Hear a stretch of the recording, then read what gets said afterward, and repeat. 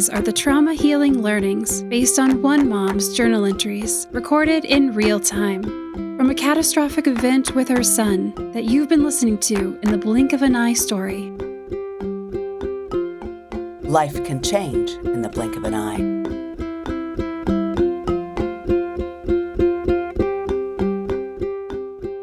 Hello, dear ones. Today, I have a delightful conversation to share with you as I talk with doctors Vania Apkarian and Melissa Farmer of Apkarian Labs at Northwestern University in Chicago, Illinois.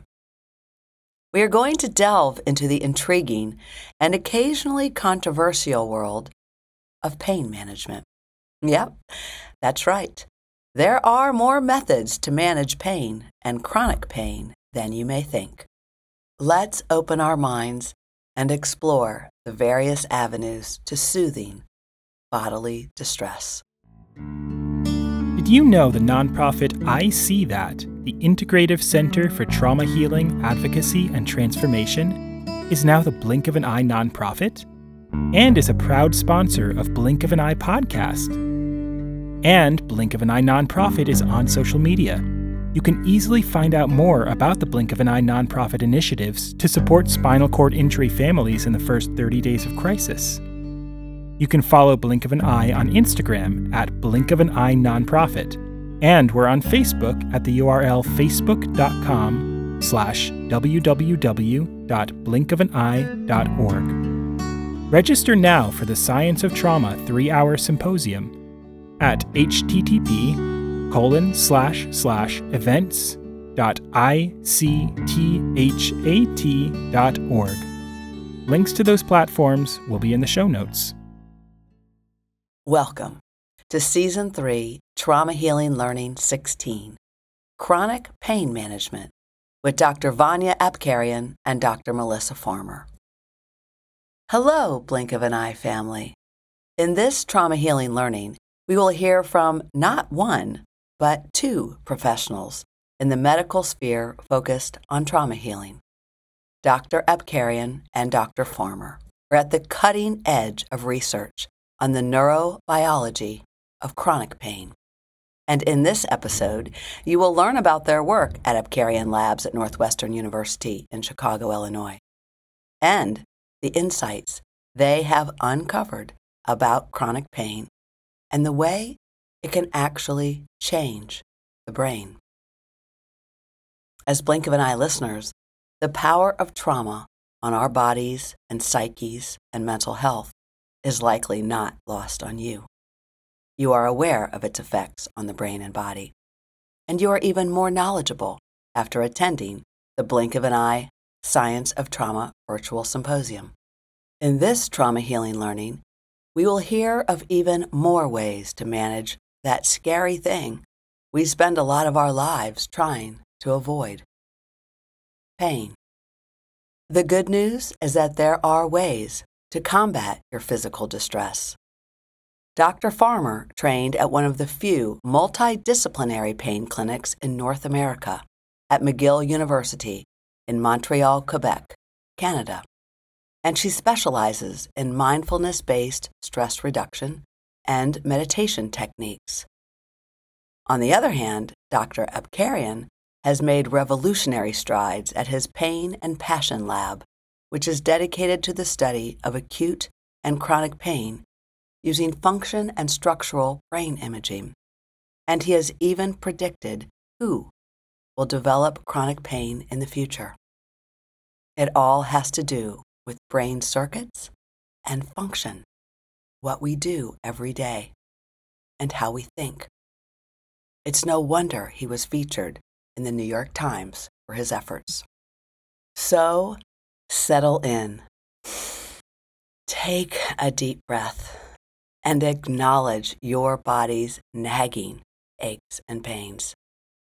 Let us soothe them and ease our minds as we walk the path to trauma healing together. Here we go.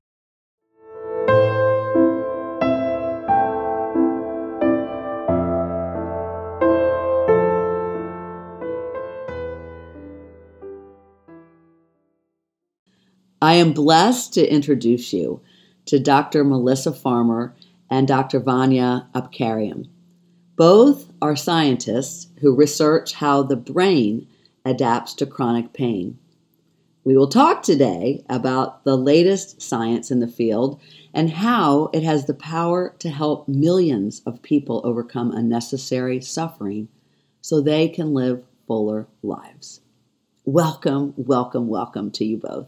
I have so been looking forward to this conversation because we share a deep interest in solving the problem of chronic pain, often related to trauma or how we think or how our bodies have stored traumatic energy. And I have been looking forward to your insights, and I know many will benefit from this conversation. May we begin with your introducing yourselves and giving a brief background of your occupation, your interest, how you moved into this field. Melissa. Yes, sure. I was trained at the University of McGill in Montreal, where I got my PhD in clinical psychology with a concentration in neuroscience. And McGill was a unique place because it has a very dense concentration of pain experts. And so I had the privilege of sort of intellectually developing in an environment where basic, brilliant scientists and clinicians were collaborating on cases of these, very complicated pain patients. So I saw a really huge variety of chronic pain conditions with sometimes very bewildering symptom complexes, symptom presentations. And that had a really huge impact on me because these weren't just cases to me. I was also giving these people psychotherapy. And so I learned about their fears and their dreams and the obstacles that they were encountering during their pain journeys. And I would also see behind the suffering who they were, which is something that a lot of people with pain are struggling to reclaim, that sort of that lost sense of identity, that who I used to be is so far away from who they are now. And just that experience, I fell in love with the complexity of chronic pain. And that's one of the things that motivated me to work with Dr. Apkarian and do my postdoc with him. So I've worked with him for,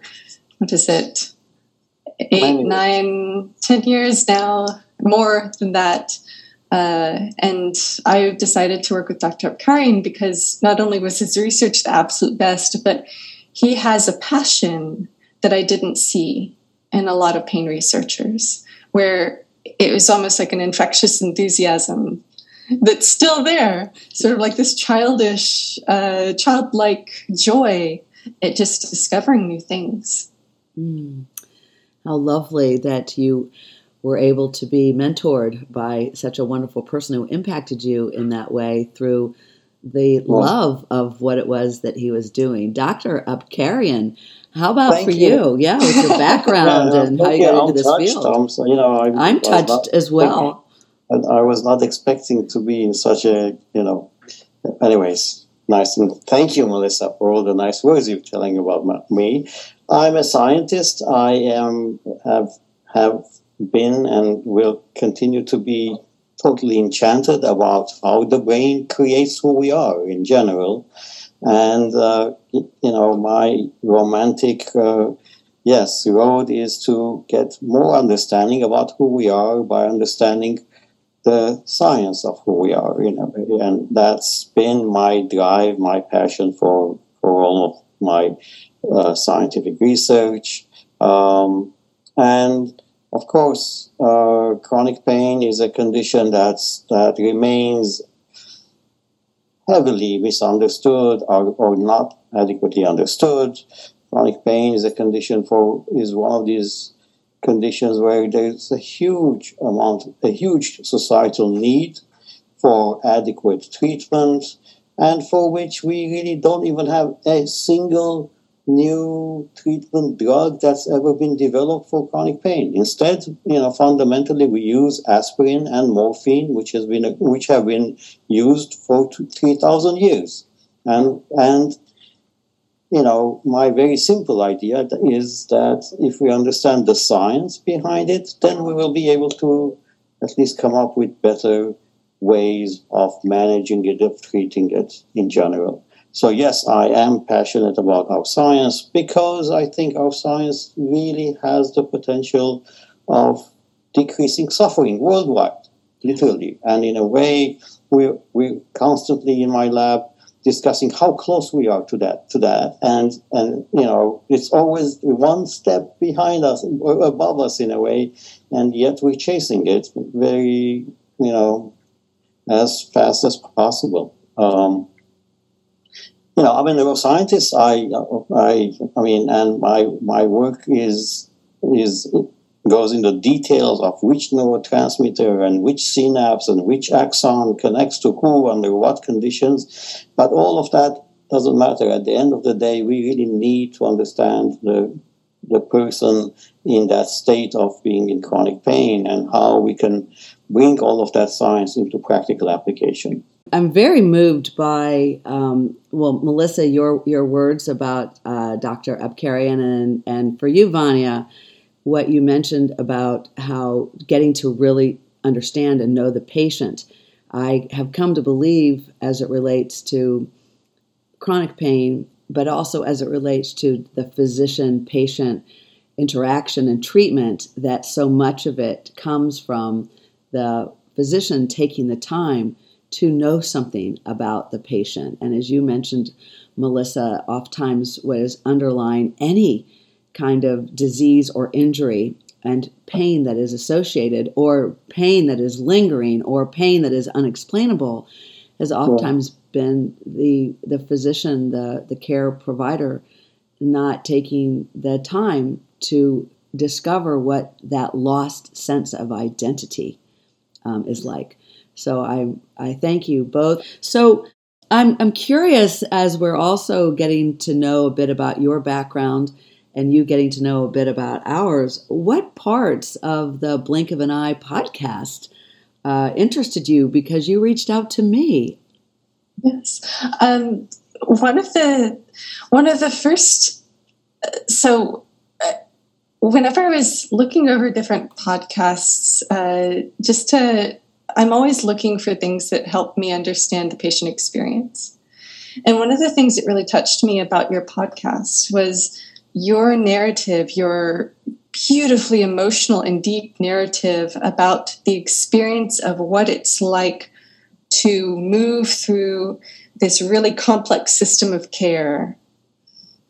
And it seemed almost natural. You made some gorgeous insights about, how even the physicians can be traumatized and how they're sort of protecting themselves from the experience of treating people with chronic pain. It reminded me a lot of the training that I received at the Allen Edwards Pain Management Unit, where the doctor there, the lead doctor, Dr. Shear, had said, it's very difficult to be a doctor who treats chronic pain, because doctors, we get into this business because we want to help people and we want to see people get better. With chronic pain, you don't see that very often.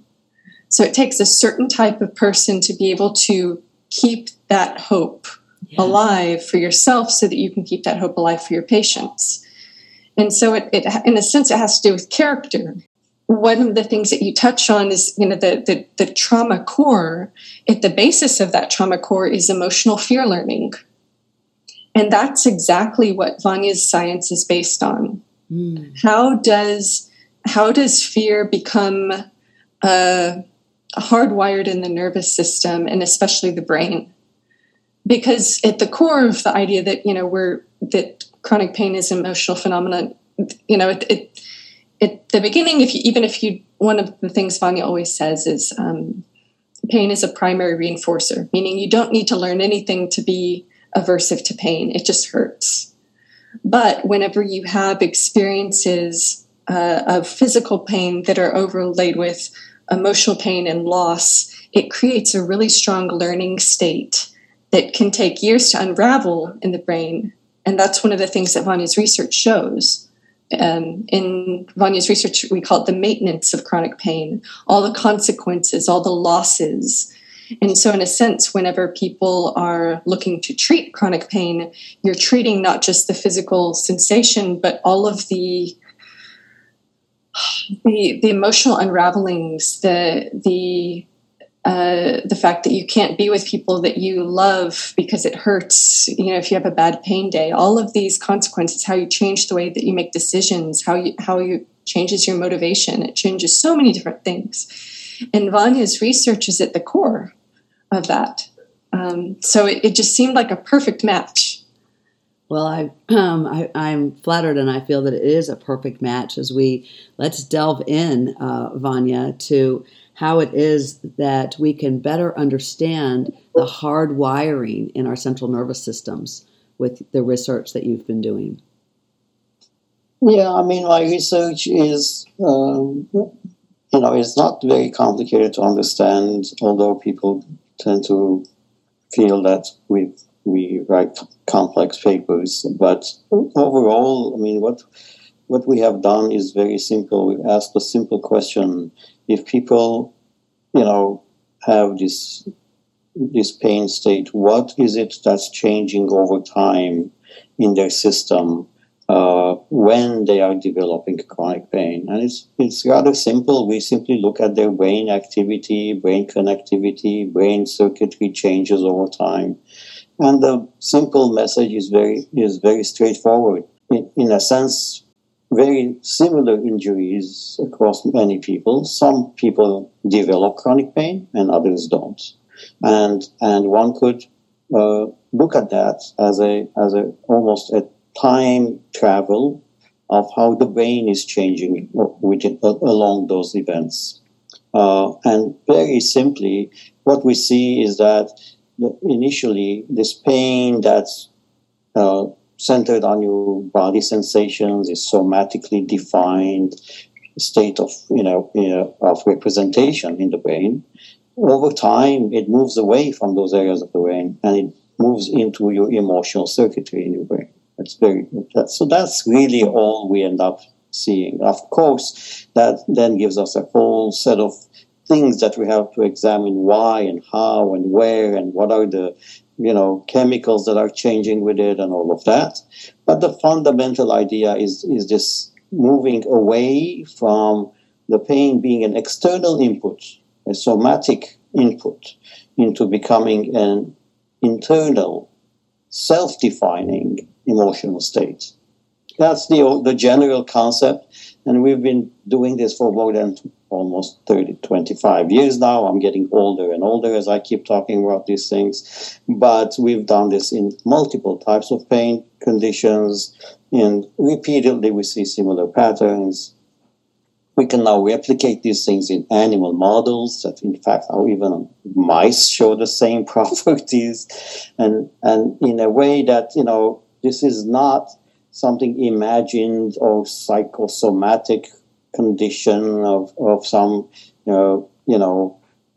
state that the patient has created to themselves. It's part of the biology of the system in the process of trying to protect yourself from your environment. The pain is becoming more personalized, internalized, emotionally embedded in a way, and that in turn reorganizes the conscious, cognitive processes of your brain. And so that's essentially the route that a patient is traveling through over time. And there's much that we don't know about it, and it's all, in many ways, we are excited to be able to find those concepts and try to then look for solutions for it as well, right? And that's why it's exciting, because we think we can make change, and we're pushing the envelope as fast as possible. But the concept is straightforward, and I neither believe nor disbelieve these concepts. I simply observe them and document them and create the scientific basis with which we can move forward in these conditions that, yes, we have really very little scientifically based ways of properly managing them too, right? There is, the convincing science of how to manage these conditions remains unproven because we have not had the basic knowledge behind it.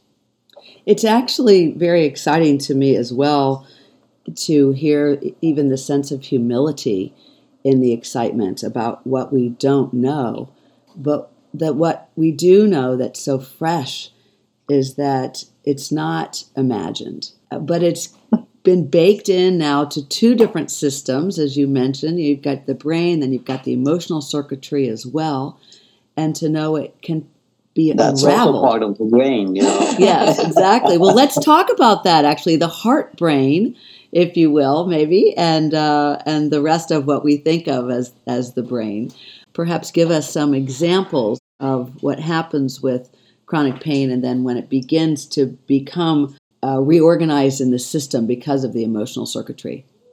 Something I'd love to bring up here that really flows nicely, dovetails with what you were just discussing, is how Vania first came across some of this evidence. Because in the early 2000s, people to study chronic pain, they would have someone with chronic pain put some sort of, thermode on them that causes pain, and they, put it on their arm and try to make conclusions like, well, because I've put this heat thermode on your arm and it's causing pain, now I'm studying your chronic pain.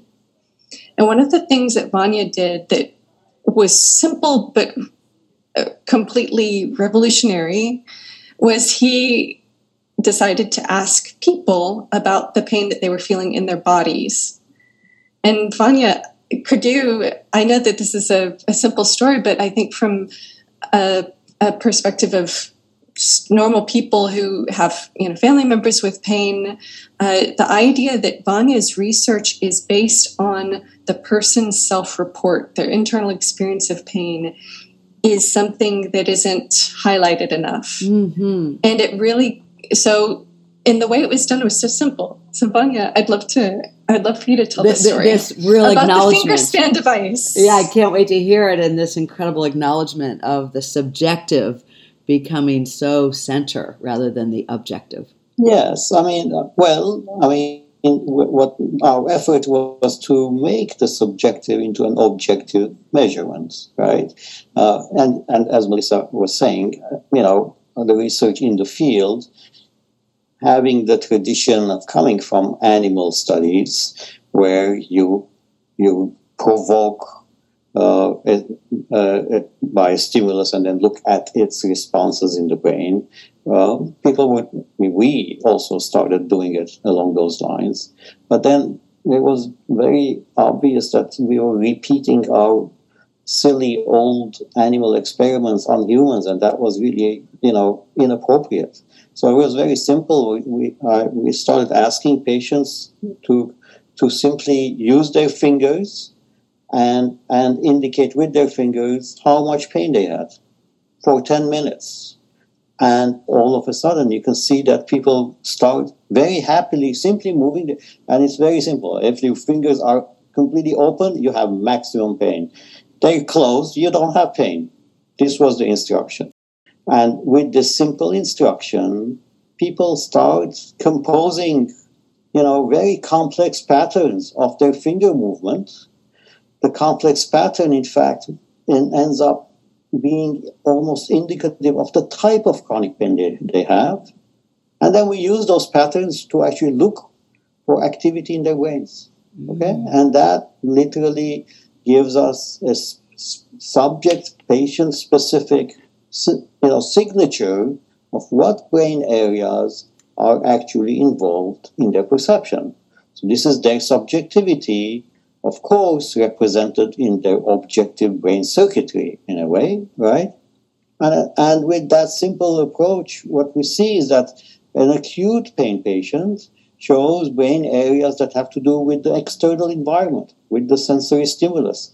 And the same patient a year later, when they do exactly the same rating, now ends up showing all of our brain emotional circuits. Okay, so it's the same person essentially still suffering from the same amount of pain. Initially, it started with the brain interpreting that perception as an external perturbation, independent of them, as a somatic representation of the environment kind of thing. And that within a year, that moves into all of our brain regions, subcortical regions. That's our own emotional circuitry of our brain that now are engaged in the condition. So this is going to how it is that our brains replicate the experience of the pain. When you have something somatically, externally, that objectively would cause pain to many people. And then, is that what it is that you were showing in that? And then over time? Okay, I mean, the pain, is an input to the brain, right? Is a perturbation to the brain, right? From the nerves that are innervating the tissue. And now the brain has to interpret that. When you touch a burning stove, your interpretation of that is, I'm feeling pain because I know where that pain is coming from. It's that external event that I ended up, being engaged in. But now that the pain becomes more amorphous, it's in time, it's continuing to be there. There is no more obvious stimulus. There is no more obvious external input that you are engaged in. Right. No more hot stove. Then there is no more hot stove anymore, right? And yet you are suffering with this. And so the brain has to interpret this and has to understand it in a way. And that process of understanding is the only solution to it. It becomes to interpret it as an internal state. This is my pain now. It's not anybody else's,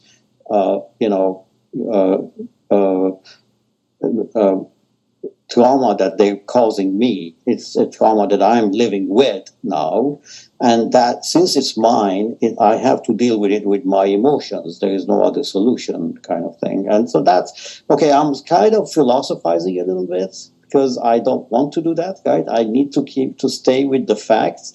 But in a way, that's the conceptual interpretation of how the brain is dealing with these inputs that it needs to internalize and deal with and survive with it. Right? Otherwise, the chronic pain patient should crawl into a hole and simply not function anymore, right? But in fact, the brain is trying to find solutions to deal with it day in and day out. Yeah. I think it sounds like it's really the philosophical basis for what you, Melissa, earlier talked about with the emotional fear learning. And that cycle that comes into place. That's my understanding of your work. And I'm wondering if we might continue on that so that all of us could understand more clearly what that means for us in application to our everyday lives, that there can be this very real external stimulus, and then over time it becomes internalized and it's still very real, and why that happens, and then how we might go about unraveling that.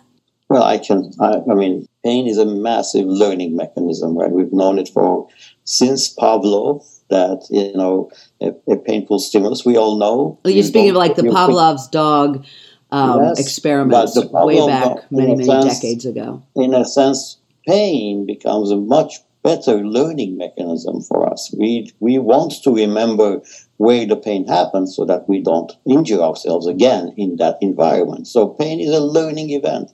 So in that sense, when pain becomes persistent, you are learning many things that you should not be learning. And so that's the fear that Melissa is talking about. And I made this very simple story, I don't know, a mundane story, but basically you walk into your bedroom and your pain happens to be high at the moment. Well, now you have created a negative association between your bedroom and yourself. Right? The applications are just immense around intimacy, around when you've injured yourself and how you're healing, around a traumatic event in your life with the loss. The applications for me are just and these huge. learning events are lifetime events. Yeah. So it's very hard to unravel or to unpack them in a way, right? But it is possible. And that's what's so hopeful. I mean, and that's the other nice thing. In a way, since this is the emotional circuitry is, in fact, your most tuned circuitry for learning and unlearning at the same time, too. So that's the other half of the coin. Maybe Melissa can elaborate on that, yeah. So in the brain, there's you can think of it as two different types of emotional reward systems. One is the reward of relief. So you can almost think of it as like a internalized sense of reward is the lack of discomfort. And so whenever we're talking about pain relief, the reward is really neutrality, just not having pain. In a sort of acute sense, you could compare this to whenever you need to go to the bathroom. You have the distension in your bowel or in your bladder, and it's uncomfortable. And after you go to the bathroom, then you're relieved. And the relief is neutrality. So what a lot of people with pain are focusing on is, I just want relief. I just want to be neutral. However, in the brain, there's an additional type of reward that's oriented toward the external world. And that is action-based, approach-based. In chronic pain, both of these systems are involved. And so this is one of the reasons why a lot of Vania's work, he talks about the motivational impact of chronic pain and how it impacts not only your feeling of relief within your body, but your willingness to engage in things, in activities that you used to enjoy that you fear might hurt. I can think of such a great example with Archer, since you've been following along in the podcast. So this is way ahead, but he had a pacemaker implanted, and then a year later I had it removed. We had it removed, and it was delicate. And then about 3 months later, because it takes the body of a quadriplegic so long to heal any type of a wound, so it was still very, very tender and thin. The skin was just barely beginning to knit itself together again. And unbeknownst to a physical therapist who was doing electrical stim to try and stimulate, because he had one muscle group on the top of his shoulder as a C4 quad, they put an electrical current right where the opening was for the pacemaker, and it blew it open like shrapnel, just skin and flesh, and it was awful. And we are 7 years later, and he's never healed. But what it has caused, that's one source of his chronic pain. But even when we thought it was getting better through 4 different pain clinics in the United States, it was more as anyone approached Archer, especially men, they would go to hit him on the shoulder, like, it's good to see you, or women would go to want to hug him or lean in. Mm-hmm. And his whole body was braced for, please, stay away from me. And so it became, he then became, I would say, as his mom, just more retracted and isolated, having to protect what then became as large as my fist, a wound, a hole in his shoulder that is still there. It's healing. It's smaller now, but still not healed. But that aspect of chronic pain, it's an amazing example, I think, of what you're speaking about. Very Absolutely. Real stimulus. Mm-hmm. And also, I mean, I would hope that I'm sure he also, you've been able to give him soft touch elsewhere in his body that's loving. So one of the things about that is that, then he's not giving or getting physical touch from other people. Yes. And that physical touch can be so therapeutic in itself. But finding other ways to provide gentle touch it's anticipated, it's predictable, it's soft, it doesn't trigger those emotions. That's I'm sure you've naturally found that. We have, and it has come, and possibly this is valuable for the work that you do, that to work with chronic pain has required, I believe too, and others certainly have written about this, how we heal ourselves through our bodies, but the soft, intimate, sweet, kind touch, and I don't mean the sexual touch, although for partners it could be, but with a boundary that I will not go anywhere near this structurally pained area, and to really build that kind of trust for the body. My belief is that the body then rewires itself. Is that true? Is that in your experience, in your research?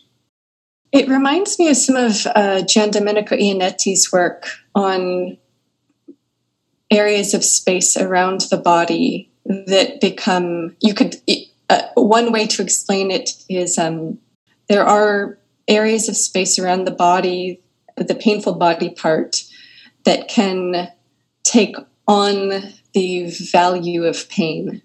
And I'm not sure if that's a proper way to explain it, but how he did this is in an experiment with people with complex regional pain syndrome, which is a type of neuropathic pain that it's exquisitely painful, but it's usually restricted to a single limb. He blocked their vision, because vision is a very important cue with many things, but it can enhance pain, for example. He wanted to make sure that was not a confound in this study.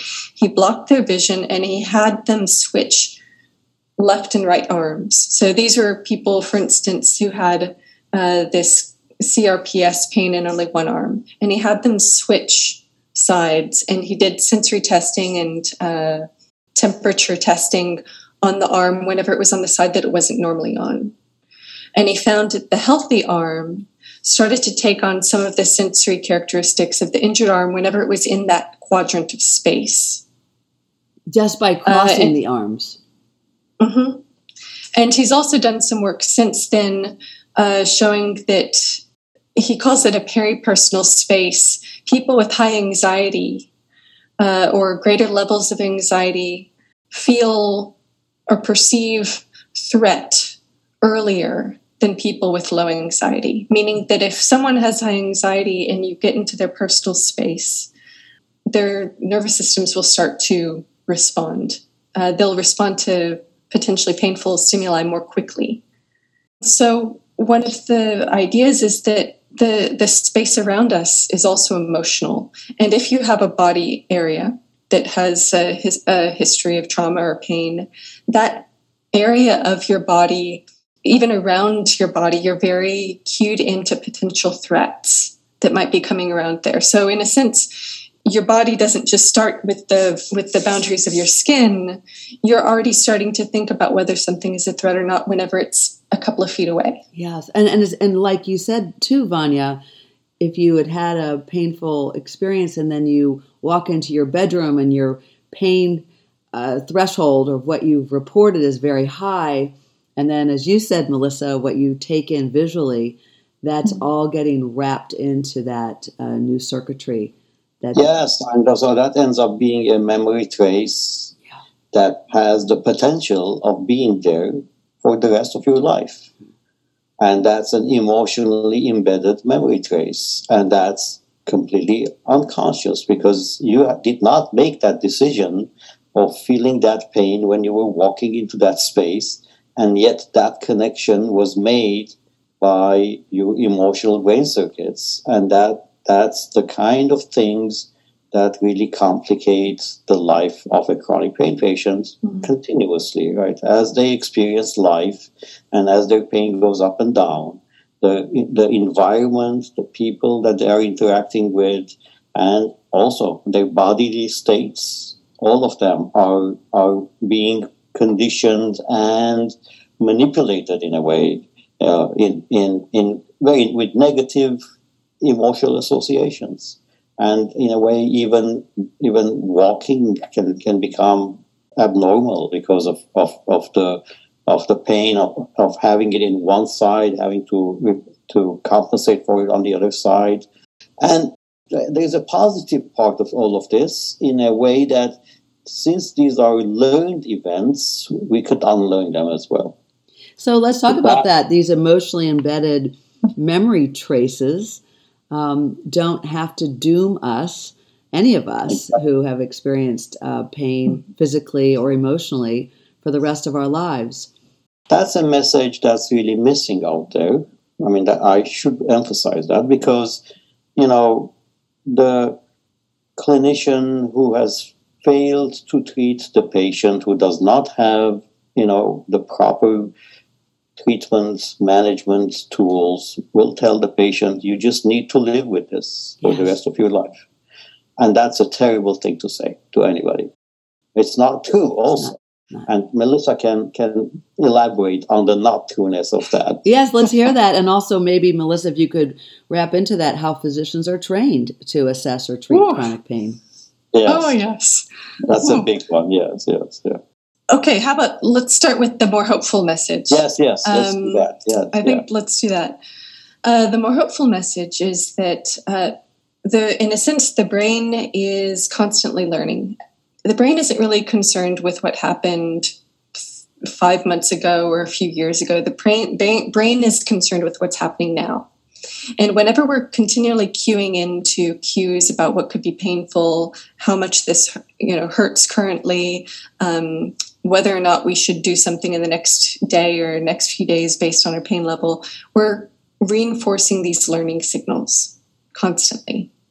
And what the solution then is to look at what types of different cues, what types of different experiences we can provide the brain that change the expectations. So in other words, the person who wakes up in the morning and plans or decides her entire day based on avoiding the pain, that is actually in some ways a bit of a reinforcement because it's feeding the dragon. Absolutely, because one of the things we've also found in neuroscience research is that even anticipating pain triggers many of the same brain regions as pain itself. So if you're doing something and it causes pain 50% of the time, and you're studying closely, okay, I just did this movement. Is it going to cause pain this time? Or I just did some yard work today. Am I going to get a pain flare? And just looking for it. Oh, it's going to hurt. You're rehearsing for the pain that may come. By focusing on the attention of pain, that itself is how your brain is interpreting that is, oh, the pain is already here.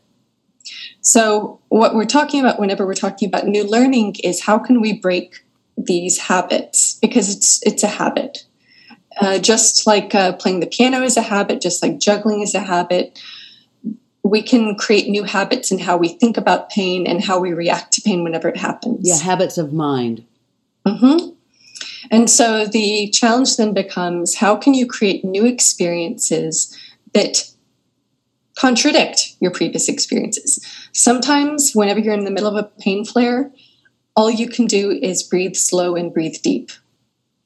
But even that, by calming down your nervous system, it's violating the expectation. Yeah, it's a disruptor. The breath itself, that pausing is a disruptor. So even if you're in the middle of it and it's going to probably last for a few more hours or days or weeks, depending on how long pain flares last, there are still things that you can do to disrupt that process.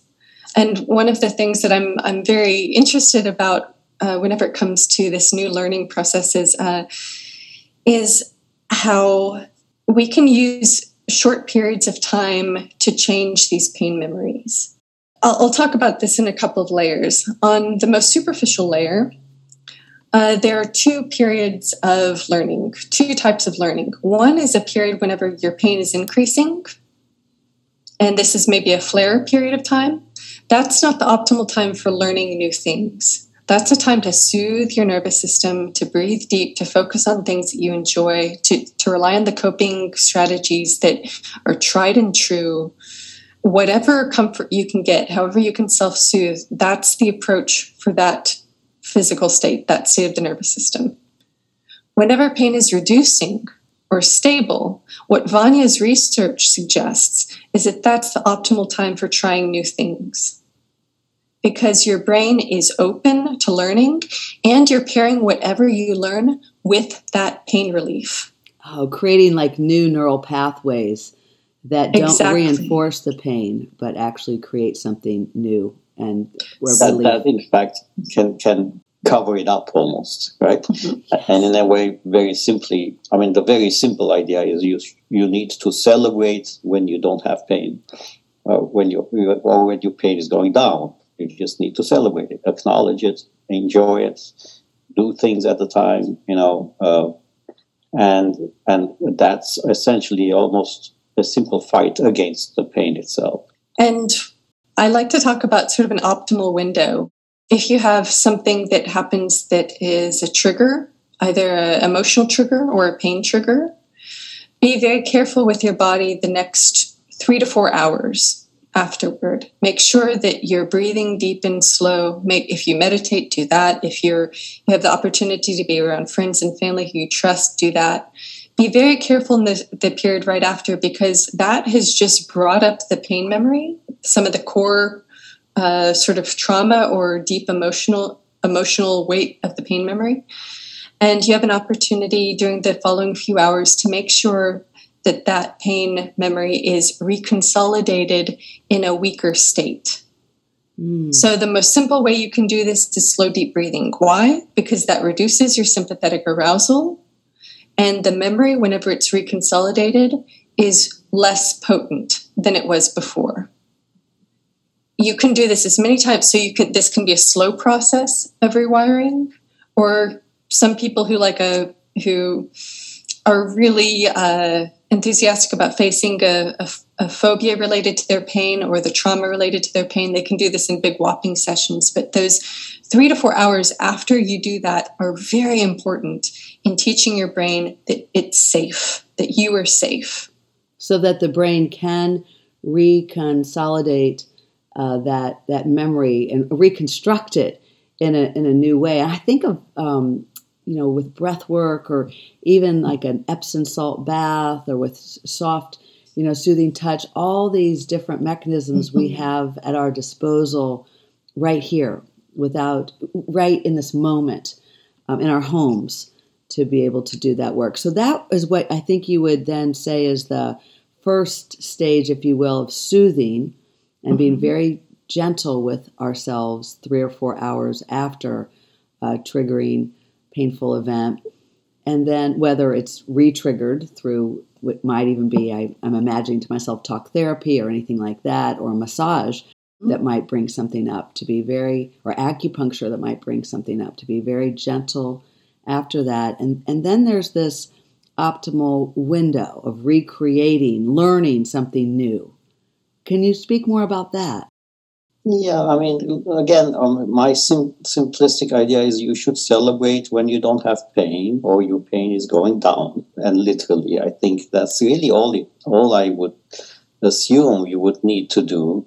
And in that sense, you then start building motivational circuitry and also learning that in fact you can do a lot even in periods of less pain, and that will start extending itself over time, and that's becomes a natural way of one dealing with their own state of pain and diminishing it over time. And it is a learning process, and how much of it is successful in some ways remains unclear. We don't have good data along these lines. The science is lacking. I mean, sorry, I have to go back to the facts, right? And the science is lacking, and we have to do these studies more systematically. But even NIH is cognizant of these things, and they're putting lots of money into these directions of doing these studies in a more systematic way, where we can actually quantify the success rate of doing these, multi-dimensional, multimodal, self-empowering procedures, and I really don't care whether it's yoga or or meditation or whatever it is that one needs to do. It's the process of retraining your brain into its positive dimensions that I think, in many ways, the little data that we have shows that it may be far more successful than all the drugs we have out there that we give the patients continuously, and the data there is very clear. It just doesn't work. So that's the two coins that we still keep struggling with. Of course, the medical industry wants you to come in and they give you your magic pill and you go home and you're done, right? That's what we all want to happen. Whether we will get there one day or not, I don't know. I have not given up hope. We still do drug trials. We're still testing to see if there are new additional drug ways of doing this thing. But even under those conditions, I think learning the emotional self and how to cope with that, I think immediately would help even with drug treatment as well. So the combination of these things would be much better than either one. But right now, really, the only real hope we have is, in fact, self-empowerment of learning how to, and the good thing is, even in worst cases of chronic pain, there are always episodes of less pain, or episodes of minimal pain. There are always comfort zones. And those are all things that one needs to expand into the rest of the consciousness of your beingness, in a sense. Again, this is mostly philosophy and mostly lacking scientific evidence for it. But the scientific evidence that we have created is fully consistent with these ideas. So while the scientific evidence is not all there and we have a long way to go, it's consistent with even the portal for this new learning opportunity being to celebrate when pain has changed, and around self-empowerment and joy. And that's very hopeful. But it doesn't it doesn't change overnight. You have said before that the power of medicine to relieve pain still remains woefully inadequate. And it's not changing that overnight. And I know, Melissa, you've got some thoughts to share with us about that. And if you look, okay, what would this look like? What does it look like to celebrate? Think about building moments, because the now moment is all we have. Then you have this moment, then you have this moment, right? Whenever you feel relief, whenever it occurs to you, wow, I feel better than I felt before, or you're doing something, you're able to go out and take a trip in the car and you're feeling the sun on your skin. These are things that we may normally notice, but we don't pay attention to. The way to build up this type of learning, this type of celebratory learning, is to take a moment whenever that happens, whenever you notice that things feel good, and to really savor it. Because what this learning means is building up more and more moments like that. Because the more really strongly salient moments that you build, that's what is helping your brain learn this new way of living. I love that. Paying close attention and savoring those salient moments. The sun on our skin, the softness of a touch, so many aspects of our lives that can move us around beauty, that can alleviate in that moment. Well, another note along those lines is that, in fact, our research does show that people with chronic pain are attempting to do this actively. And in a sense, this is their effort of, coping and getting over the situation. So in a very simply, for example, we were completely surprised when we look at the personality of chronic pain patients. Their personality is more positive than optimistic. They're more optimistic. They are more driven to go and get it in a way, to change the way they are. One expects that chronic pain patients do tend to be, of course, more depressed, higher anxiety, and all of that. But at the same time, they're also more optimistic. Okay, so interesting, isn't it? Yeah, yeah. And Vania, that's the biology of survival in a way, also, right? It's also actually the recipe of integration for trauma healing. That it is both. That we learn to live with both side by side. Both sides of that coin, and we begin to increase one side. And you're giving us wonderful methods gently, and they're powerful. And the science might be catching up with that, but the science that is out there, scant as it is, but growing, does reinforce this concept. This is not just willy-nilly imaginative thinking. Yeah. And I'd like to bring this back to the question about physicians.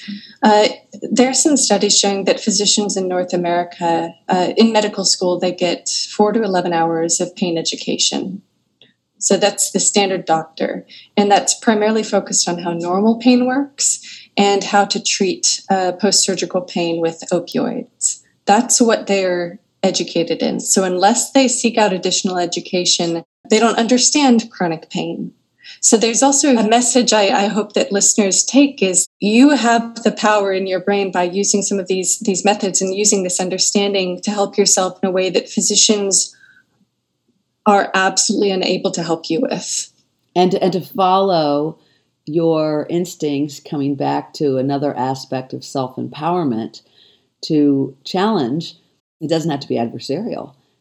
To challenge what the physician may not know and to educate him or her. If they have the time to talk to you. Well, you can also a bit demand the time to talk. I do believe that physicians do want to. Of course. They get into medical school to save lives and heal suffering. Very hard to get there, and they're absolutely, the vast majority of them want to do good. Yes. How much opportunity are they given to be able to do that becomes part of the problem also, right? I mean, our system is stressed out. The whole health system is stressed, and within that, I think chronic pain patients are one example of, not being properly treated. Yes, I'd say we've really kind of left our chronic pain patients high and dry if the only avenue that was learned in medical school and therefore is applied is an opioid or some type of pharma intervention. What other, and also just by way of analogy, it's even less hours in medical school that physicians learn anything about spinal cord injury. Of course, sure. Right. So when people show up with something that's one of the most complicated of injuries. In a lecture by somebody for a minute or two probably is all they get. Yes, from it. Precisely. Yeah.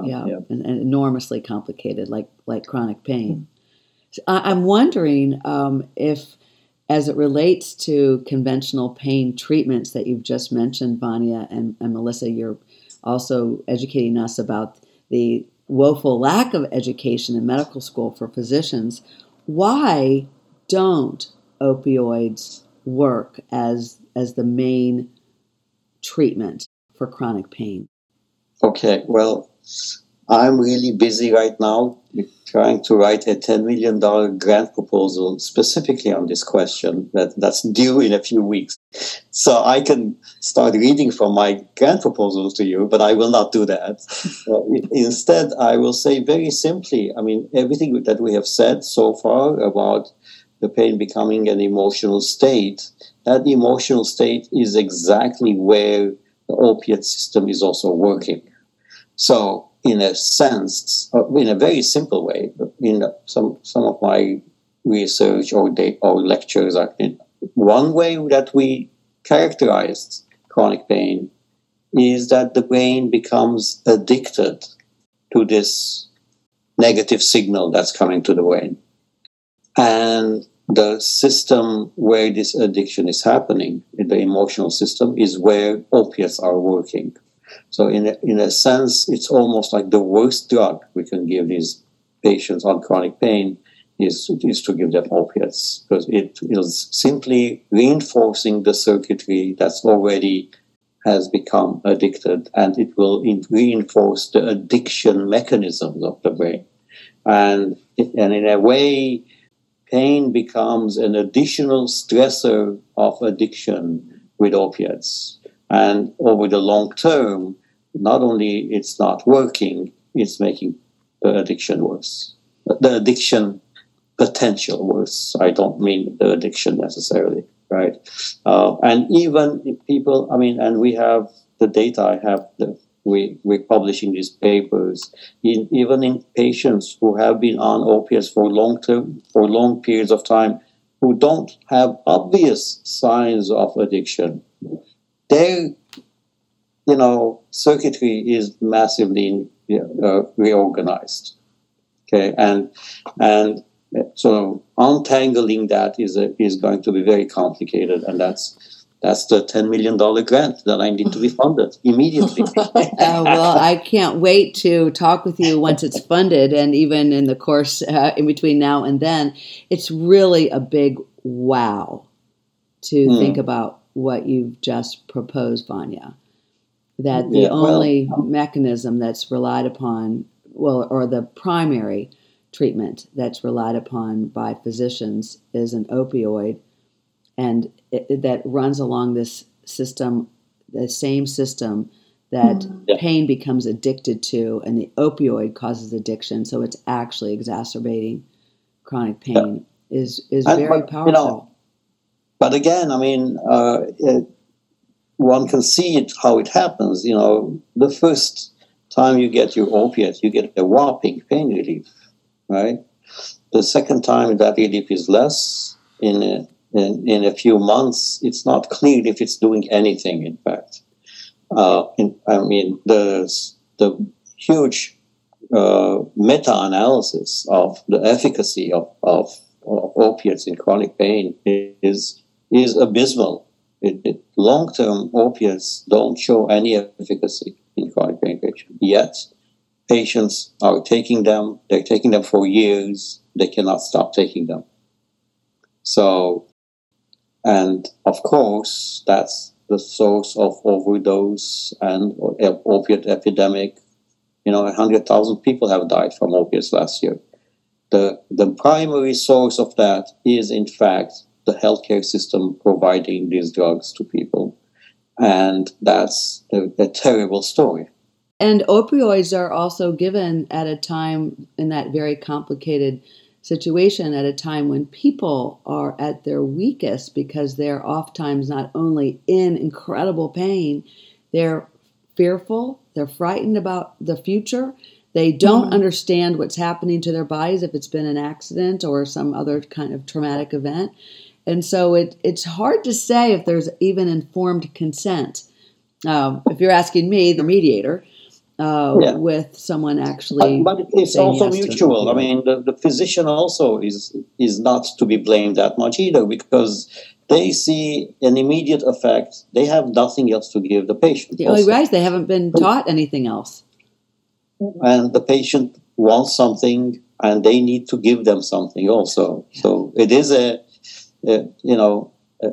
that's why it's urgent for us to understand the science of all of this, to understand both the science of opiates and the science of the chronic pain and how they interact. This is what we have been funded for this over the last 5 years with a $10 million grant. We need another $10 million grant. Yeah. There's a lot of work to be done here. And it's not simple, it's complicated. And in the process, yes, I'm hopeful that we will find alternatives that are much more useful and, in fact, show that the alternatives work. You can have the solution or wisdom for someone else, but if you can't speak their language, they can't hear it. And so I think all of the learnings outside traditional medical school, including integrative health wisdom and healing insights and understandings and practices that have been ancient, as well as new practices, we will have to either become the mediator and interpret, or find the language, which is through the research, as you're doing, Vania and Melissa, and the grant that you're writing, so that the medical profession can hear it, because the language is being spoken. It's the same language. Yeah, in the meantime, as a patient, if your healthcare provider or doctor if you know that something works for you and they challenge you and they don't believe you, be compassionate and understand that they're ignorant. Yes, because if you know that something works for your body, that's your truth. You don't need external validation for your own truth. Just to shore that up, and for others, and especially for so many people in the medical profession whom I adore and love and have relied upon, that it can be a more compassionate response for what they don't know, but also an opportunity for the patient, for each of us, to be advocates for ourselves and to highlight for the medical practitioner that when they undermine or dismiss what the patient has said, that does still carry so much weight and power. And if the profession could simply adopt where you both started, and Vania, you said it, we don't know. So it would just be amazing, as opposed to there's nothing we can do, you're going to have to live with it. Rather than, you've got some methods, trust those methods. There's so much we don't know. That is a hopeful statement that our medical friends might consider adopting. Yeah. I'm wondering, Melissa, I would like to listen to you all a little bit more about the neuroscience that exists now around chronic pain. There are not that many chronic pain scientists, neuroscientists. There aren't that many. So how many would you say, like Vania? Like 200, generously? The neuroscience of pain, it's being pushed forward by a small group of people who are very dedicated to it. What is missing is opportunities to communicate that information with physicians and clinicians, and especially with patients, people who are living with pain day to day. What would be better is if we had more people working on this. And right now, given how the academic system has evolved, that's unlikely to take that'll take years for more people to be working on this. So in the meantime, what I think sort of the status of neuroscience research on pain is it exists in a different sphere that isn't successfully percolating down to people who need to use it.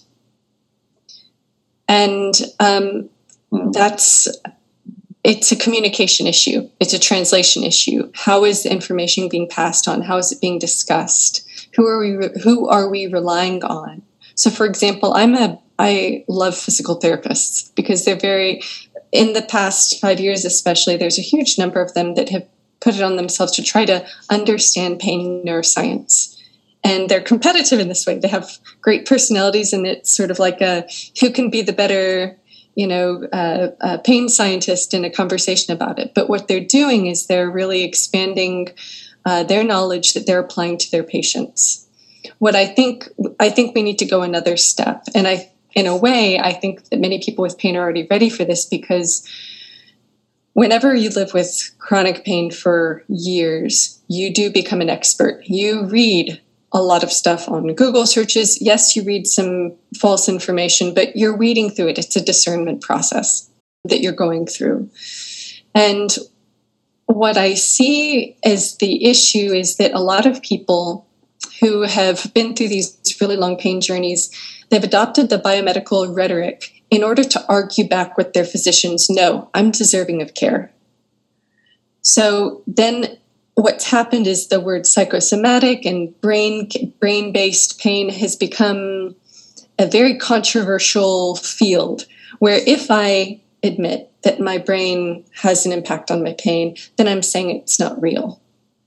So people have learned to survive in a medical system by adopting the traumatizing rhetoric.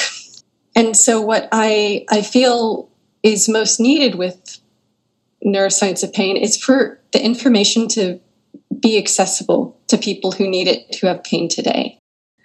And that's one of the reasons why we wanted to have this conversation today, so that people can know what knowledge exists, what science exists, to where even if it isn't accessible through their doctors, their primary doctors or their pain physicians, they can have that knowledge to move forward with their healing journey, even if it hasn't made its way into the standard medical system yet. Well, I'm so glad that you all reached out, because there will be many thousands and thousands, many of listeners who can benefit from you and your work. And I know that there are 50 million plus Americans, North Americans, living with chronic pain. And perhaps we could close with my asking you both, how can a person living with pain, any pain, I think chronic is defined by 3 months or more, if I recall correctly. Yeah. How might a person who's living with pain use the information that they have learned today in this podcast to ease their own pain? One of the best things I think that you can do with this knowledge that we've just discussed is to cultivate a compassionate attitude toward your body.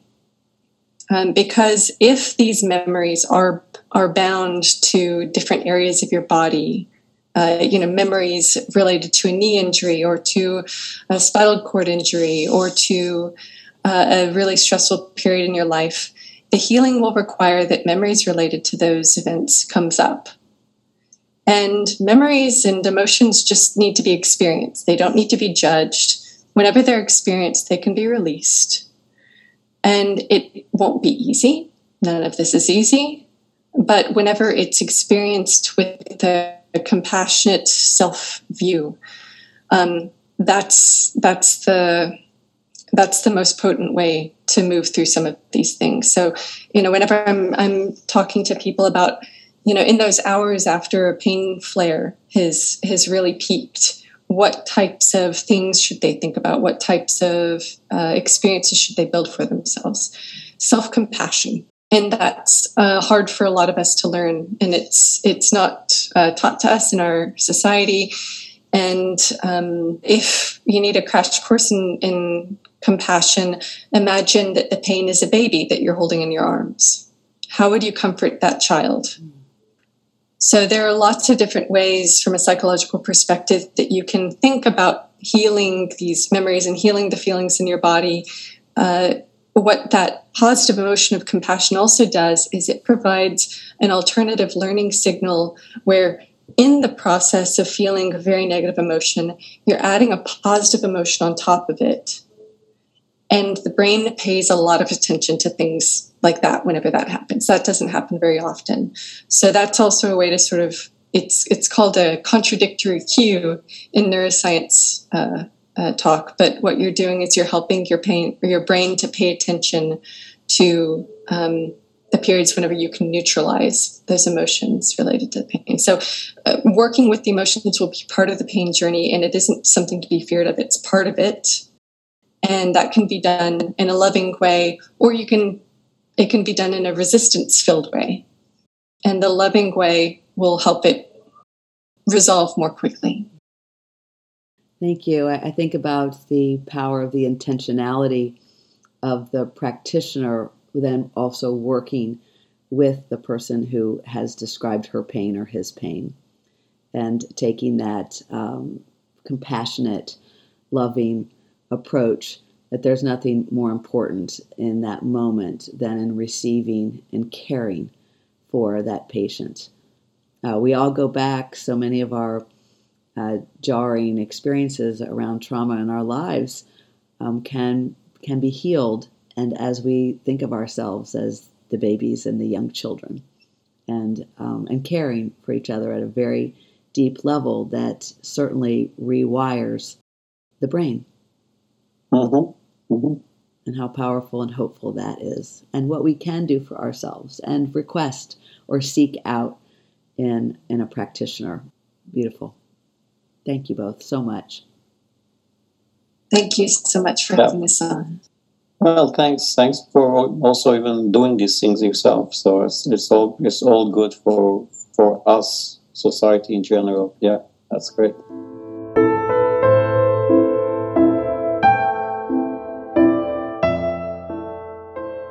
Are you going to try a practice that was discussed today? Let us know by engaging on Blink of an Eye social media. Find us at Blink of an Eye Podcast on Instagram and under the name Blink of an Eye Podcast on Facebook. We all have pain, and we may be increasing our risks for future chronic pain. I hope you have been inspired today, and I hope you care for yourself so you can care for others. Be well. Life can change in the blink of an eye. Life is so precious. Sending love. Hope for everything. Obtain everything. Love heals trauma.